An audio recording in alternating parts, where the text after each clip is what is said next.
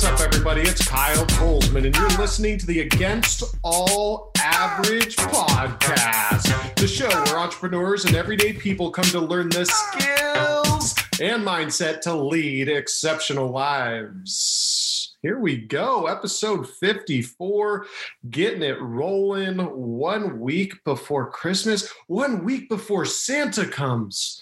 Oh my goodness, this is exciting. I need to go get some milk and cookies, I think. The big man's hungry this year.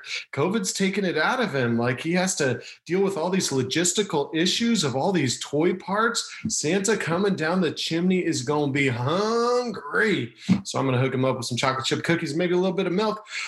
He does like whole milk. If anybody out there is wondering if you can like slip in some slim milk or 1% for Santa Claus, no, old St. Nick doesn't mess around with that. He wants that whole milk all day long. All right. I'm coming to you on Sunday. What's the date today? Sunday, December 13th. Theoretically, we have some COVID vaccines coming out, rolling out of Michigan. I hope they make it out of Michigan and start helping different people. I don't know, all the listeners out there, how excited you are about the vaccine. If you're scared about the vaccine, if you're against vaccines, I don't know. But if a majority of people get some vaccines, hopefully it'll help and get things back rolling the way they were. As we know, 2020 has been an interesting year for everyone. And that's why I created this podcast, to help you get through all this nonsense. And we have an amazing guest today to help you as well. An expert on recruiting, selling, hopping on the phone, efficiency, and so many other different things. So I can't wait to give him his introduction after I get through a quick sponsor plug. When you need all things digital looking their best, call our friends at Fair and Event. Our friends will give you the Against All Average treatment with an awesome new website, ticketing, custom graphics, and a full line of printing services. Fair and Event, the trusted partner of the Against All Average podcast. Oh yeah, episode 53, season 3. All I'm doing in season 3, folks, all I'm doing is only talking to people I want to talk to. It is as simple as that. I'm going to bring you against all average people that I want to talk to. Sometimes people will slip into the old Facebook DM. They want to be on the show. I kind of check out what they're doing. And I'm like, I don't know if I could stand talking to you for an hour. I don't know if I have that patience built into me. So I have to really kind of think through. I'm only doing one podcast a week. And my goal is to have a genuine conversation with someone who lives an against all average lifestyle, has something that they want to teach, are entertaining, and have a whole lot of knowledge that can help you. Maybe if you're changing jobs, maybe if I hate to say it, maybe your company's not doing so well and you get laid off, or you're an entrepreneur and your restaurant had to shut down. Hopefully we can bring you some different topics and some different people who have been there, done that. They've gone through the trenches of different types of employment to help you out. So without further ado, I'm bringing on another interesting young man. Do I say young man? I don't know what we call this guy. This guy's a ball of energy. He just goes and goes and goes each and every day. Great coach, amazing person. Our guest today was born in Riverside, California, and moved to Hillsborough when he was very young. He played every sport he could think of growing up and absolutely loved it. But once a lacrosse stick hit his hand, he never looked back. He never wanted to do anything else, and his life's path has continued going the lacrosse lifestyle way. Since 2018, he's been the offensive coordinator and recruiting coordinator at Westminster College in New Wilmington, Pennsylvania, while he is also pursuing a master's in education. We've played together, coached together, and drank a beer or two together. Please welcome to the show the one and only Ryan Stowe. Thanks, Kyle. Glad to be here. I've been following you along a little bit since you started the podcast, and glad I can make my appearance on it. It's actually the first one I've been on, so I hope it goes well, and maybe doing some more in the future. That'd be fun. Yeah, definitely. I just told Ryan, it's like, no, it's just a conversation. I'll move you in different ways. And he's like, well, I don't want to talk over you. He's always worried about the other person. And I was like, buddy, you're the guest. I'm the one talking over you. So we hope that the listeners have a good time with this. Ryan and I have, I don't know how many hours we've spent talking about lacrosse and life and everything from bottom to top. So this is nothing new for us. So it should be a good one. Ryan, I want the listeners to know a little bit about you. Think back to the earliest time that you can remember growing up in elementary school, middle school. Like, what was it like? And feel free to stop and tell stories and do it your own way. Yeah, for sure. So like you said, my little introduction there, moved up to California, don't really remember, or moved up from California, don't really remember that time. We were about a year old. So most of my memories are here in Hillsboro. We moved once when I was a kid from one side of town to the other, ended up in Hillsboro School District over here by Glencoe High School. Kind of went through all of that. Patterson, Evergreen Middle School, Glencoe High School. So that was kind of my little path here in terms of education. Never was really an outstanding student, right around that 3.0 mark. Sports were more where I spent my time, playing t-ball in kindergarten, playing little kid soccer, and then, playing football, basketball, baseball, probably through at least 7th grade. And then, picking up a lacrosse stick at that point. But yeah, so that's kind of the where most of my memories are. One thing that it always kind of stuck out to me was coaching. It didn't really matter if we were, watching a basketball game as a family, back in the Jailblazer era or anything like that, or, watching football or stuff like that. Coaching is something that I always kind of really wanted to be involved in. One of the things that really sticks out in my mind is when I was in high school, my younger brother's about three grade levels behind me.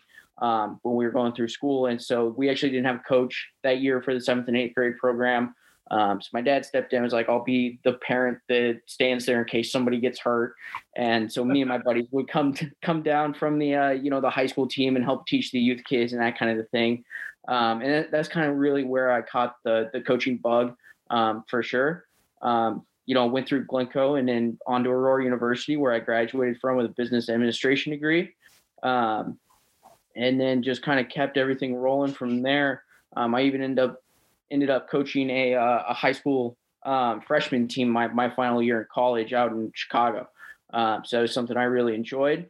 And then came back here, met you, and things are kind of the rest is history at that point. Yeah. So one thing that I didn't include in the introduction is I was the head coach at Glencoe from 15 to 18. So 4 seasons there, and Ryan was with me for 3 of them, I believe. I think we only finished up with 2. We were getting ready for 3, and then I left you and I went and joined Westminster College. Yeah. I coached one more season without Ryan, and I was like, it's not worth it. We had pretty good time. Those 2 years were a lot of fun. Definitely learned a lot. We were coaching year round together at that point too. So, Ryan was coaching with me at Glencoe. One of the things that always sticks out, kind of what you did, is you always took on your little special projects that you wanted to do, like training youth coaches, for example, and creating curriculum for youth coaches, and just kind of thinking outside the box. How do we get our 14 players, we usually rotated maybe 14 or 15 players, and like, how can we make those 14 or 15 guys understand the game, play together well, understand the culture? And that's one thing that really stuck out in those couple of years, is how we work together to kind of build that culture. Can you talk a little bit about your arrival to Westminster College in Pennsylvania? What was the culture like when you arrived, and what are you guys trying to do? And please, if you have any specifics that you really love, please dive into them. Yeah, for sure. I showing up to Westminster was probably a crazy time in my life, for sure. I had been employed here in Hillsborough. I was coaching high school lacrosse on the varsity team with you. I was working at a local company called Flash Timing, where I was doing some business management work, helping them kind of just run the day-to-day operations. They create track and field equipment, great company. So definitely a lot of fun there. And I actually ended up getting shoulder surgery about 3 weeks before I drove cross country to that's right. PA. So, I ended up, kind of getting the first car that was in my name. And then, had shoulder surgery, packed up my room, and off I went. So, that was definitely a little bit of a crazy time. But, I had a really good support system just because, my obviously, number one, my family was like, you can't pass up this opportunity. You've always wanted to coach in college and get a master's degree. So I definitely had an opportunity to do that here. And then Coach Brown, who was our head coach, Travis Brown at Westminster College, him and I played together at Aurora University. We've known each other for a really long time at this point. So, I didn't really want to pass up an opportunity to go coach with a longtime friend of mine. So that was good as well. But, I showed up in the spring semester. So the coaching change happened right after Thanksgiving, where Coach Brown got promoted from assistant to head coach. And it was the fourth year of the program at the time. So we showed up in the spring and, I kind of just had to hit the ground running. I didn't really have a whole lot of choice in the matter to leave the training wheels on, so to speak. Yeah. I showed up and 2 weeks later practice started, right after Martin Luther King Day. So, we kind of got thrown into the fire a little bit there. Travis's first time as a head coach, my first time coaching in college as well. So the culture at the time, it's solid. We had a really good base to start from for the two of us at the start of our time together there. But it just, they were together, but we had to teach them lacrosse IQ still. It was a new program. We had one group of seniors and we had one group of juniors. We had one of every class on the roster. But it was a lot of guys that had never, they'd never been to a conference tournament. So a lot of it was trying to instill a winning culture, getting them to compete in practice, compete in the weight room, that kind of things, compete with themselves, compete with each other. That's really what we were going for. So that first year we spent a lot of time really working on the little things, getting competitive at practice. It's okay to, go at each other hard when we're at practice here. That's what we're supposed to do. So the games are easier. So we kind of worked on, sharing the ball. It's not a one-man team, that kind of thing. And I want to stop you there, Ryan. Can you tell the listeners that are not necessarily sports nerds, what do you mean by lacrosse IQ? It's something you and I talk about so often, and as it is so important in our sport because it is so multidimensional. But specifically, what do you mean by lacrosse IQ?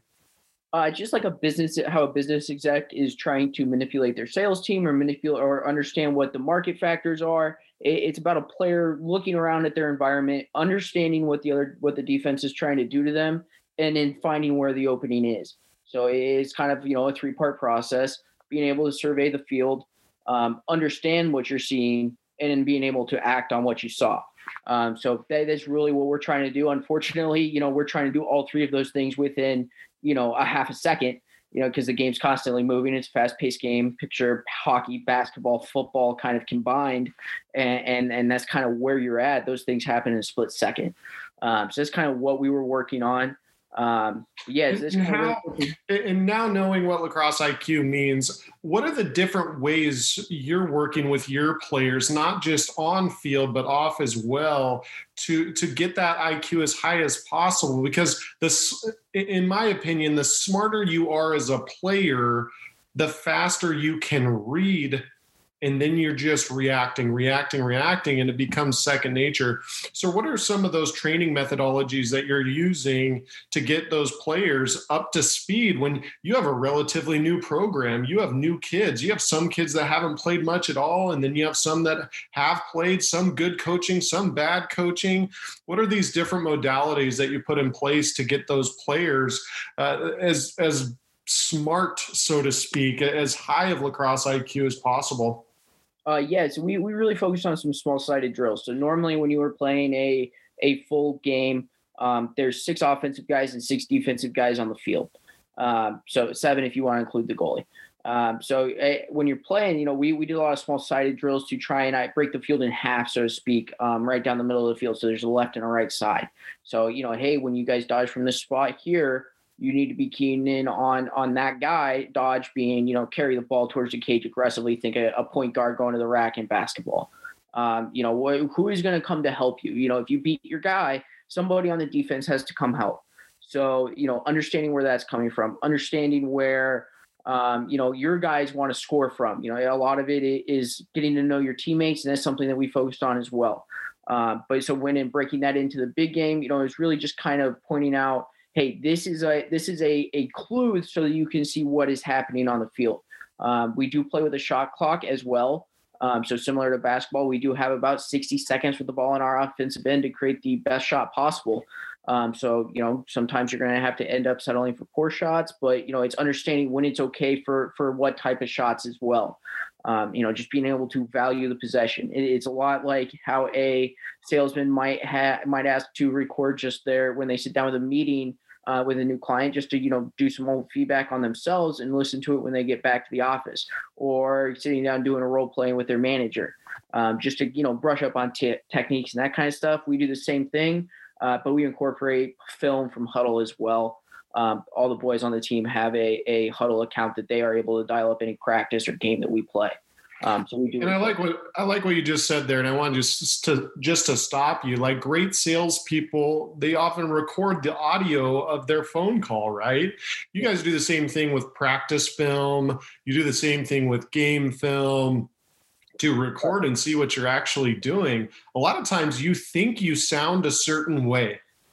A lot of times you think that you sell really well and you're just on it and it's fluid. Or lacrosse wise, I'm not making mistakes, coach. Yeah, exactly. I'm not making mistakes, right? And then film doesn't lie, right? Or the audio recording of your sales conversation doesn't lie. So that's another way that Ryan's used. Ryan and Coach Brown, is that correct? Yeah.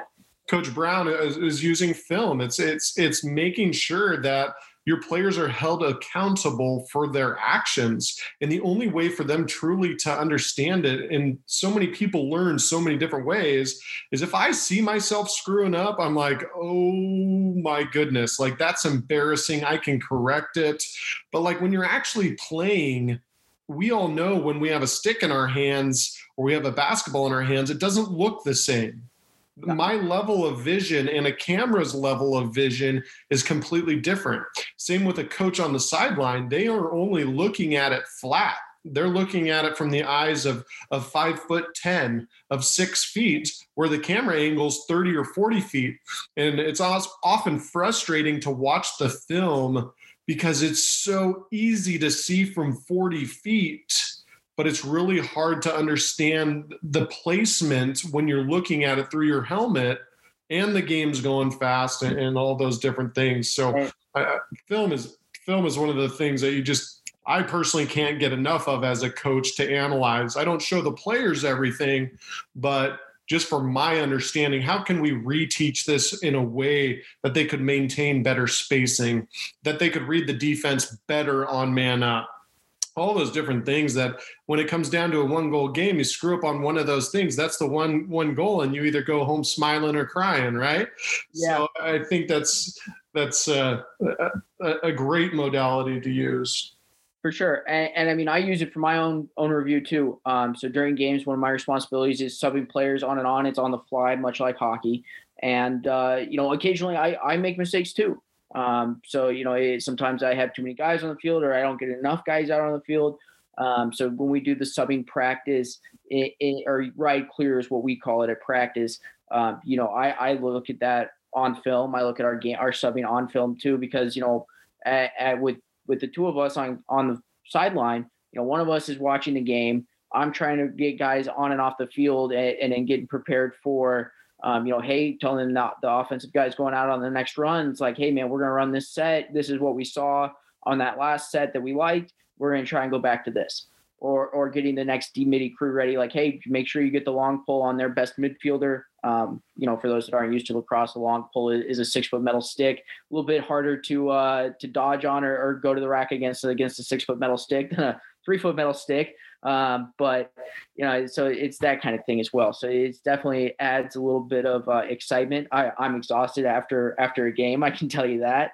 It's almost like it's not the same exhaustion as playing. It's more of a mental fatigue at the end of a game. But I wouldn't trade it at all. So pretty exciting. Yeah, it's funny. You've kind of lived the life of following passion for sure at all costs. Right? Yeah.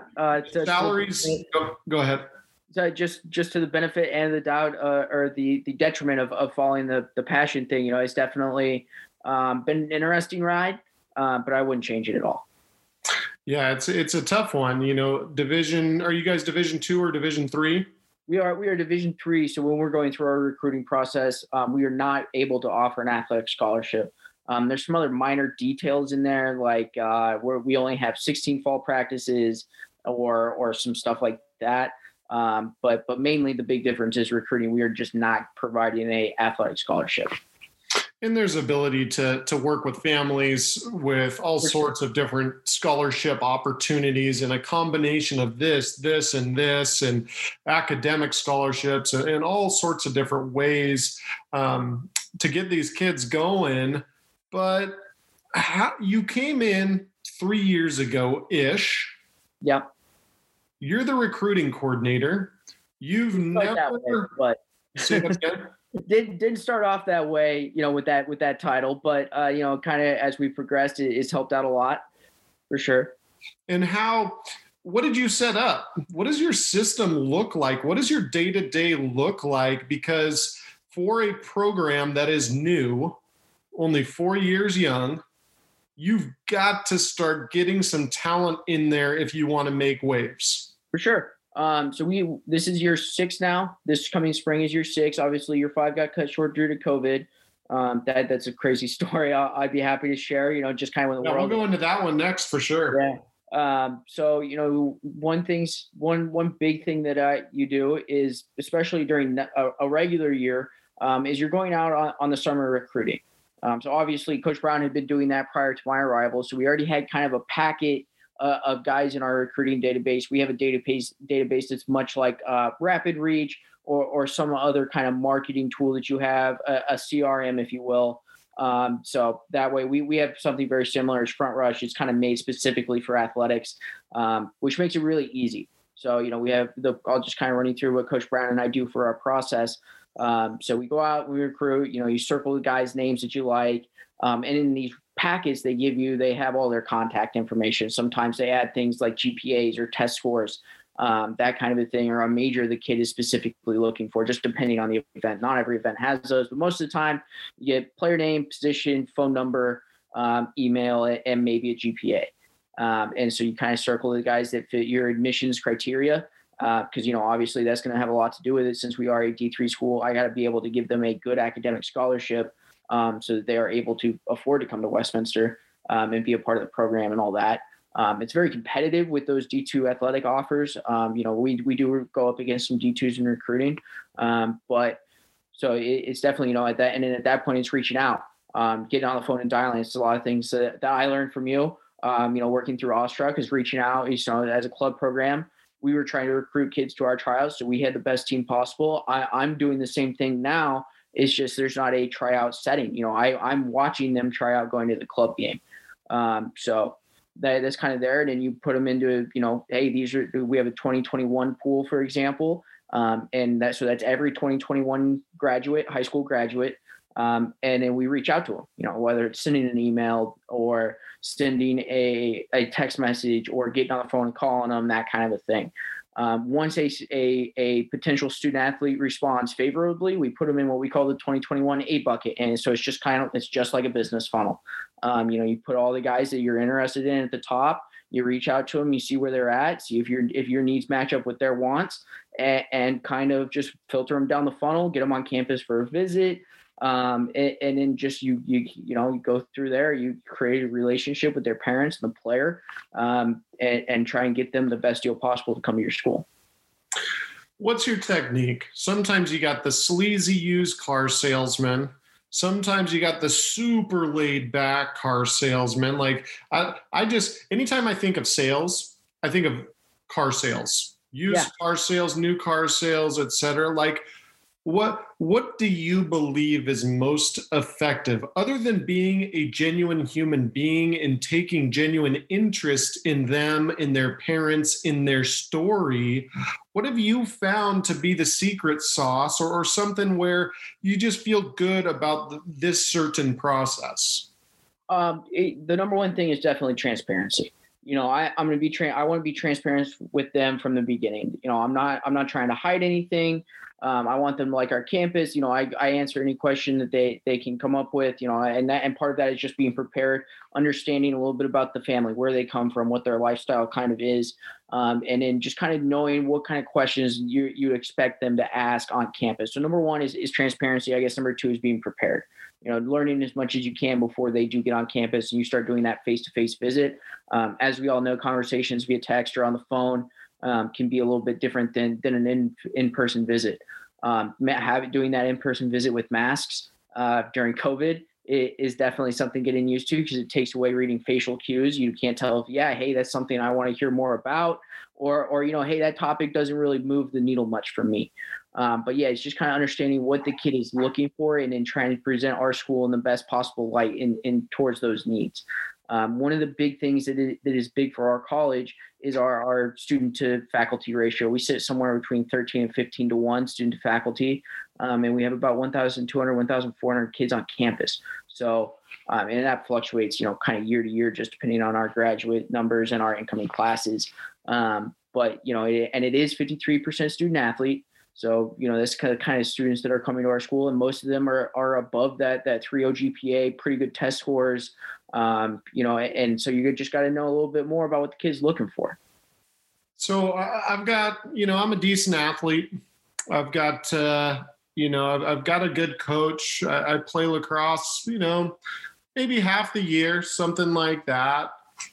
What do I need to do currently? Let's say I'm a sophomore, I'm 15, 16 years old, I'm playing in the spring, and I'm saying, hey, I'd really like to explore this further. I think I'd like to play lacrosse in college. What's your advice for that kid? That they don't have NCAA siblings. They don't have parents that went to college for sports. They're just finding their way. Like, what is your advice to that kid of what to start doing immediately? Let's say that day in the spring, just got done with practice, and he needs to write a list on his whiteboard of what I need to do to play some level of college lacrosse. What's your advice to that kid? Yeah, I mean, number one would be, definitely get involved in a club program. Not necessarily because, a lot of club programs will promote, hey, we build D1 athletes, all that kind of stuff. That's not what I'm saying. Just getting out on the summer circuit is very hard for especially D2 and D3 programs, just because they aren't as, you don't have as much money as those D1 programs. That's where we're going to be to take a look at you and see you play. There's a lot of different homes in college lacrosse. You can play MCLA, much like we see a lot on the West Coast. You played MCLA lacrosse at Oregon. My younger brother played MCLA at Oregon State. You guys have great experiences with that. There's also NAIA, which is, kind of more small college athletics. There's some good teams there. And then you move on to the NCAA, D2, 1, D3, all that kind of stuff. But so don't limit yourself at a level. If you want to play college lacrosse, playing college lacrosse is cool. But, get involved in the club program, get where we are going to be so we can see you.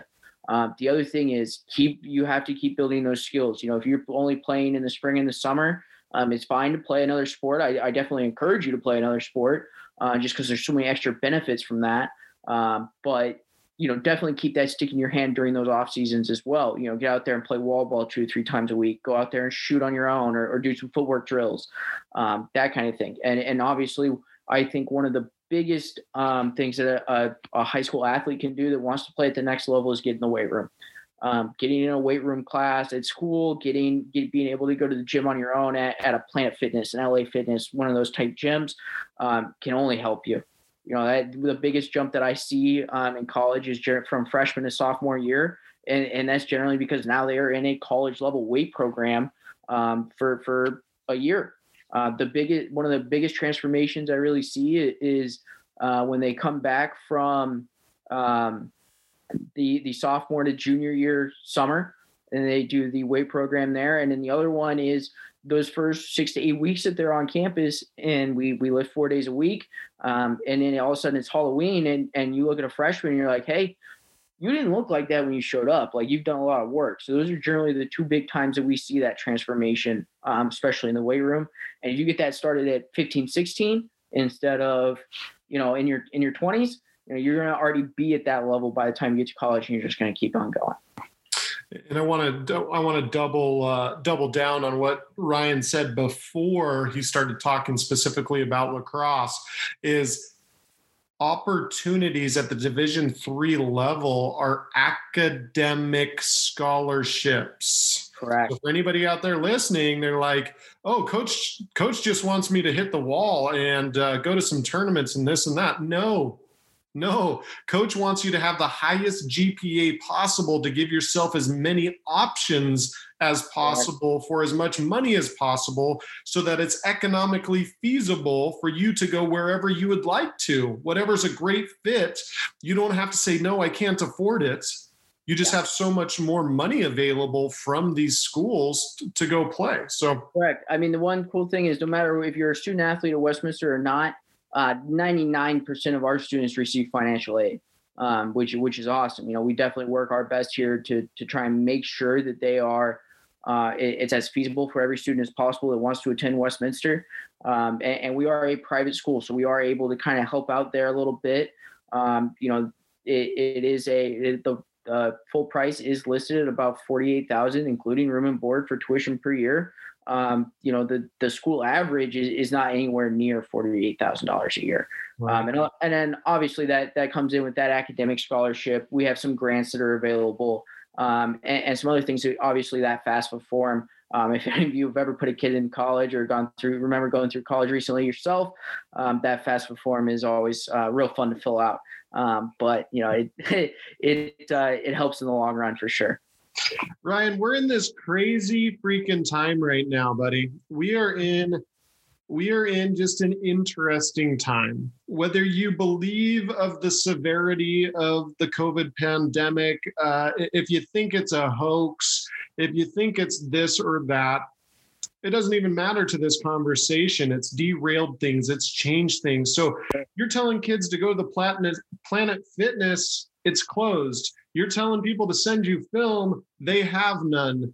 You're telling kids to go to summer tournaments, there are none. You know what I mean? You're in this crazy period of time. What are you and Coach Brown doing in this time period to retain players that are like, should I go home? And how do you bring new players? How does campus things going? Are you doing virtual tours? Like this has got to be crazy for you guys. It was definitely not a normal semester, I can tell you that. But, I do want to rewind real fast just to kind of the beginning of COVID. We were on spring break. We had played 7 games, getting ready to play game 8. We'd gone through most of our non-conference schedule. We were in downtown Chicago. I'm probably going to remember the day for the rest of my life at this point. I was sitting at a restaurant with Coach Brown and our athletic trainer, Misty Motter. And it was the 3 of us sitting there, and we were watching ESPN. And all of a sudden, Duke basketball said they weren't going to play in March Madness. And 5 minutes later, March Madness was canceled. And then 10 minutes later, all fall and winter championships were canceled. And then all spring championships were canceled. Meanwhile, I have about 40 guys just on our roster, just running around downtown Chicago, third largest city in the world or in the United States. And, it's nobody has a mask on. So, that was just, a little bit crazy there. But it was interesting. Got them all back on the bus safely. We made it home. We didn't have an outbreak or anything, which was good. And, at the time, we thought we were coming back for 2 weeks, and we were going home for 2 weeks. We were going to come back, play our conference schedule, and everything was going to be fine. So that's kind of the guidance we'd been receiving from the conference at the time. obviously that changed. The season was canceled, all that. And then we, went into the summer break. So we did some Zoom meetings with our guys there, talked about film, talked about some stuff there. Just kind of stayed in touch with our current guys, made sure. The nice thing was all of our seniors that were graduating already had jobs at that point. So we weren't really concerned about them, which helped us out. But the current guys on the roster, we were, hey, touching base with them. It's going to, just checking in, making sure they got all their virtual classes done, that kind of thing. But in terms of recruiting, it was tough. So we definitely, had to make some changes. There weren't as many recruiting tournaments this summer. There were still some. We did make it out to those, late in the summer, July, August, and then did some fall recruiting this year as well for the tournaments that did happen. But in terms of, we weren't getting obviously the right number of kids in our total database. It was much smaller than in years past. So what we did is we went online and started going. There's two great websites that come to mind right away, NCSA.com, and that's for more than just lacrosse. It's Next College Student Athlete. So I definitely get involved with that if you're looking to play in college. It doesn't matter the sport. So we were able to review a lot of film online, check out transcripts through that program. And then the other one is Field Level. So it's very easy. It's easy for us to do. It's free. Kids can post film from maybe their high school season or another sport. So you can just kind of see where they're at athletically and include their transcripts, and they have their contact information there. So we've done that a lot too. But that's kind of been the big thing. And then once we got back on campus this fall, we did virtual tours as well, but we also did some in-person ones. So it was just kind of flexible. The nice thing about Westminster is that we are a little bit secluded out in a rural area. We're not out in the middle of nowhere by any means, but we're 45 minutes north of Pittsburgh and about 30 minutes east of Youngstown, Ohio. So both, over 200,000 people live in both those cities. So definitely not, out in the middle of nowhere, but in a 1.5 mile bubble around campus, we felt pretty confident. So we had students back. Everybody was wearing a mask. They could only take them off in their dorms. But so we did virtual visits and recruiting visits that way. So it was definitely different. But we did, we just make it work and you keep on chugging, right? Yeah, absolutely. Something that, all I think of is adaptability, right? Like the ability to think outside the box and not be so rigid. I haven't had to work this hard to get simple things done in a long time. And it makes me really grateful for how easy it used to be. And I thought, oh, that's so freaking hard. It's so hard to get this organized and that organized. I was trying to find fields last couple of weeks. I haven't had 150 people tell me no in my life. And it was kind of good for me to just keep on going and trying to figure out, what's the best way to approach this, and stopping and sitting down and getting the old piece of paper out and being like, how do we look at this from 15 different angles that we've never had to do? And so many of these businesses are having to do it. You're having to do it. So, I applaud you for finding ways, right? You've got to find a way. There's no excuse like, no, we can't recruit anymore. No, you're just going to have to be better at what you do. You're going to have to be flexible. You're going to have to work harder. Yeah, for sure. It definitely added a lot more work on that end. Back in pre-COVID days, I was able to get on the phone. I could text a recruit that had been, pretty interested in us and be like, hey, can you come on a visit on this day? And now, I have to go on this calendar. We're trying to keep, only a certain amount of time slots per day. And they have all these different protocols up in the admissions house that they have to follow for help, keep everybody safe. And, it definitely added a lot more to it. But so those virtual visits we did some virtual open houses as a school. I know our football team, they've really kicked off their recruiting cycle here this winter. They've been doing a bunch of virtual visits as well. Just every Saturday, they have an admissions counselor there, and they're just getting as many kids in the Zoom as possible right now too. So, they're going through their process as well, but it's definitely been different for sure. One thing that I want to talk to you about and touch on is I'm a lacrosse player. I'm trying to go to Westminster and I'm starting to talk to you. Mm-hmm. What automatically makes you throw up a red flag and start saying, hey, this kid probably is not the best fit for our program because I'm hearing these red flags, or I'm seeing these red flags? Or can you talk a little bit about what are some things you want to stay away from? I mean, some of it you grow up that way, or a part of it is your personality, but what does a coach think about, what are some specific no-nos where you're just like, no, I can't hang out with this guy for 4 years. Like I can't be a part of this for 4 years. It's going to be a detriment to our team. Yeah, for sure. One big thing is I want to be reaching out to you. I don't want to be going through your parents or anything like that. Don't get me wrong. I want your parents to be involved in the process, because ultimately they're going to probably be helping you out, financially through college, all that kind of stuff. You want them to feel comfortable in the process. But if I have never talked to you in person or on the phone, or I've never had a text communication with you and everything goes through your parents, that's one of those things that in my head, it's like, does the kid really want to play college lacrosse? Is this something that's really going to be helpful towards us? But generally in phone conversations, there's not a whole lot of straight red flags where, it's, hey, I'm not interested in bringing the kid to campus for a visit. The in-person visit is really kind of where those red flags get seen. In the past, one of our big tests is maybe not test, but one of the big parts of the process is the overnight. So obviously we have not been able to do the overnight visit with kids currently in the 2021 class. But that's where they get on campus. They spend a Friday or a Saturday night in the dorms with one of our freshmen, and they kind of get to know the guys on the team that'll be there while they're there, while they would be enrolled. So that's always a big one. There's been some people in the past where after a visit, our guys look at us and they say, hey, coach, I don't know about that guy. Or on the flip side, we get, hey, coach, like he was cool. We liked him a lot. And that tells us a lot too, because, Coach Brown and I like to say it's not really, it's our team, including the players. We want them to be bought in and involved in that. We want them to feel comfortable with their culture. But it's not something that Coach Brown and I are hard and set on yet. Hey, well, we didn't like that kid, so we don't talk to him anymore. We want everybody to be involved in the process. But and sometimes it comes down to it, and there's a kid that you really like, and he just finds a better fit elsewhere. Sometimes they tell us no too. It's not always sunshine and rainbows, but it also definitely feels good when you talk to a kid and it's like, hey, coach, I'm excited to be here. I want to be a part of this. Definitely setting up your culture towards that is something that we do as well.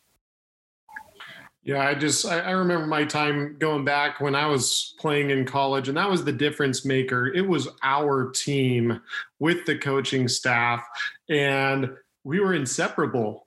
You couldn't hang out with us like individually on a Friday or Saturday night. We would go everywhere, 30 to 40 people. 30 to 40 of us hang out at all times. And it didn't matter if we were going out to a movie or going to a party or doing whatever. We all wanted to be together, and we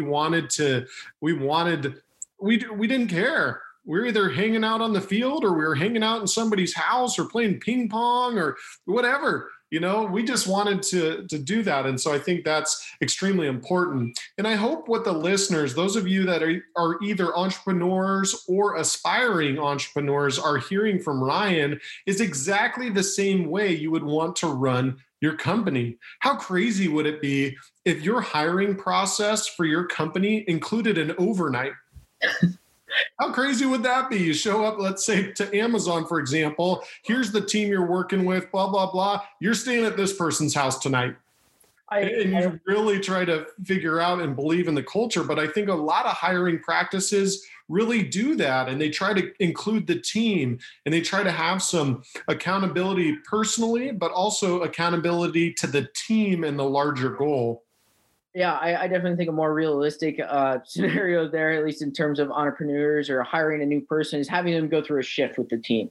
That'd probably be considered their overnight, is going through a full 8-hour, 12-hour, whatever the shift is with the team they would be a part of. So that's definitely something that I think is comparable, especially when you're talking to an HR manager or something like that.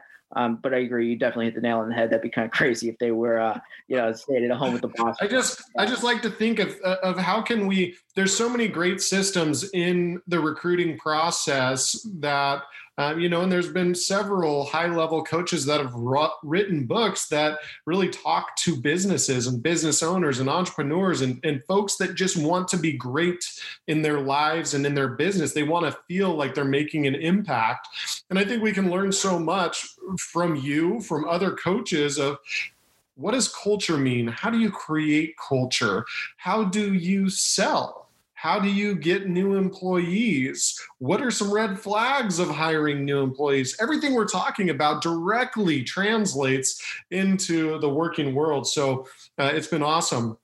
The last thing that I want to touch on, and I'm going to rewind back to something we were talking about in the sales and recruiting process, is you said two things. And I think those two things is, to me, two of the most important parts of this conversation, because we've really spoken a lot about recruiting and sales and picking up the phone and that type of thing, is being prepared. One, so preparation, you're studying the family, you're studying where they're from, you're trying to get every piece of data you possibly can on that family. So if it comes up that the dad is a hunter, like if it comes up, you're already ready and you're like, oh yeah, you already saw that they were hunting elk, for example. You start talking elk. Do you know anything about elk? Nope, doesn't matter. It's a lot of yup. Mm-hmm. Okay, I get you. That's awesome. That meat's delicious. It's whatever it is. So preparing yourself for those conversations is huge. And then two, Ryan, you talked about transparency. I'm not going to bullshit you. I'm not going to blow smoke up your butt. This isn't smoke and mirrors. We operate in a way at Westminster where we're true to ourselves. We are leaders. We will make sure it's a great fit for both of us. This isn't selling. This is both sides need to come together to create the best environment, chemistry, sports team, university chemistry as well. Exactly. Your dean doesn't want kids on campus that are not good kids for the campus, right? It's a small school. Yeah, very tight-knit community. I think one of the cool things is at Westminster, it feels like everybody's pulling the rope in the same direction, from the students to the faculty to the athletic staff, and on up to our president, Dr. Richardson. She does a great job of kind of fostering that environment on campus. We've run into her occasionally during a campus tour of a potential recruit, and her and our athletic director and Jim Daffler are always, happy to be accessible. They say hello, ask them how their day is, all that kind of stuff as well. So I definitely think that helps as well. Just having them be involved, even accidentally, is a great way for them to just kind of show the culture here as well. But we have, as a D3 school, we have, obviously smaller campus, more limited resources. Not to say that we don't have any. We just got 3 new athletic fields built this summer, fall. So we have a new soccer lacrosse complex. We have a new softball field and a new baseball field, all on campus. Nice. So, definitely have a good culture there, and it's not all about winning. It's more about taking care of the student. And I think that's just something that every level that we kind of work to hit. Sometimes you miss a little bit, but if you do miss, you're still, your heart was in the right place. You were trying to do the right thing. And I think everybody kind of respects that as well. Awesome. Thank you so much for coming on today, Ryan. We bounced all around today on the Against All Average podcast. We talked about being a good person. We talked about being transparent. We talked about preparation. We talked about evaluating yourself by recording your sales calls or video yourself if you're still an avid marathoner at the age of 78. I don't know where you're at. We talked about creating a culture and maintaining a culture. All of these circle back and can be helpful in your life as an everyday person, an entrepreneur, or just somebody that is striving to be against all average. Ryan, I've got one more question for you, and I'm trying to ask it to each and every guest, what makes you against all average? I just think everybody can continue to work and strive to do something better than where they started. Don't get me wrong, my family gave me a great starting point, but I think everybody always wants a little bit more for them and their future selves as well. If you end up having a family or kids or anything like that, you always want to kind of be able to provide a little bit better than you had. So that's kind of something that I take into account wherever I go, wherever I work, coach, etc., is just kind of try and leave it better than you found it. So that's a big thing of mine. That's probably one of my core tenets, is just trying to improve upon whatever I'm doing at the time. So coaching or when I was working at Flash Timing or going through grad school or, finishing up my undergrad, everything like that. I'm just trying to leave it a little bit better than I found it and try and leave a positive impact. I love that. Leave it better than you found it. In order to grow the podcast, we need your help. Please subscribe to our podcast on your favorite platform and tell a friend about every episode you find value in. If you didn't find value in this episode, you do nothing. If you enjoyed this conversation and you want other folks to hear it, please share it. All you have to do is share it on Facebook, copy and paste a little link, do a little shout out. That goes a long way for the Against All Average podcast. You can also find Against All Average on all your favorite social media platforms. And you can find me on Instagram as my number one place that I interact at Kyle Tolsman. Another big shout out to this episode's sponsor, Fair and Event. And with that, we thank you for listening to the Against All Average podcast with Ryan Stowe. We'll see you next time.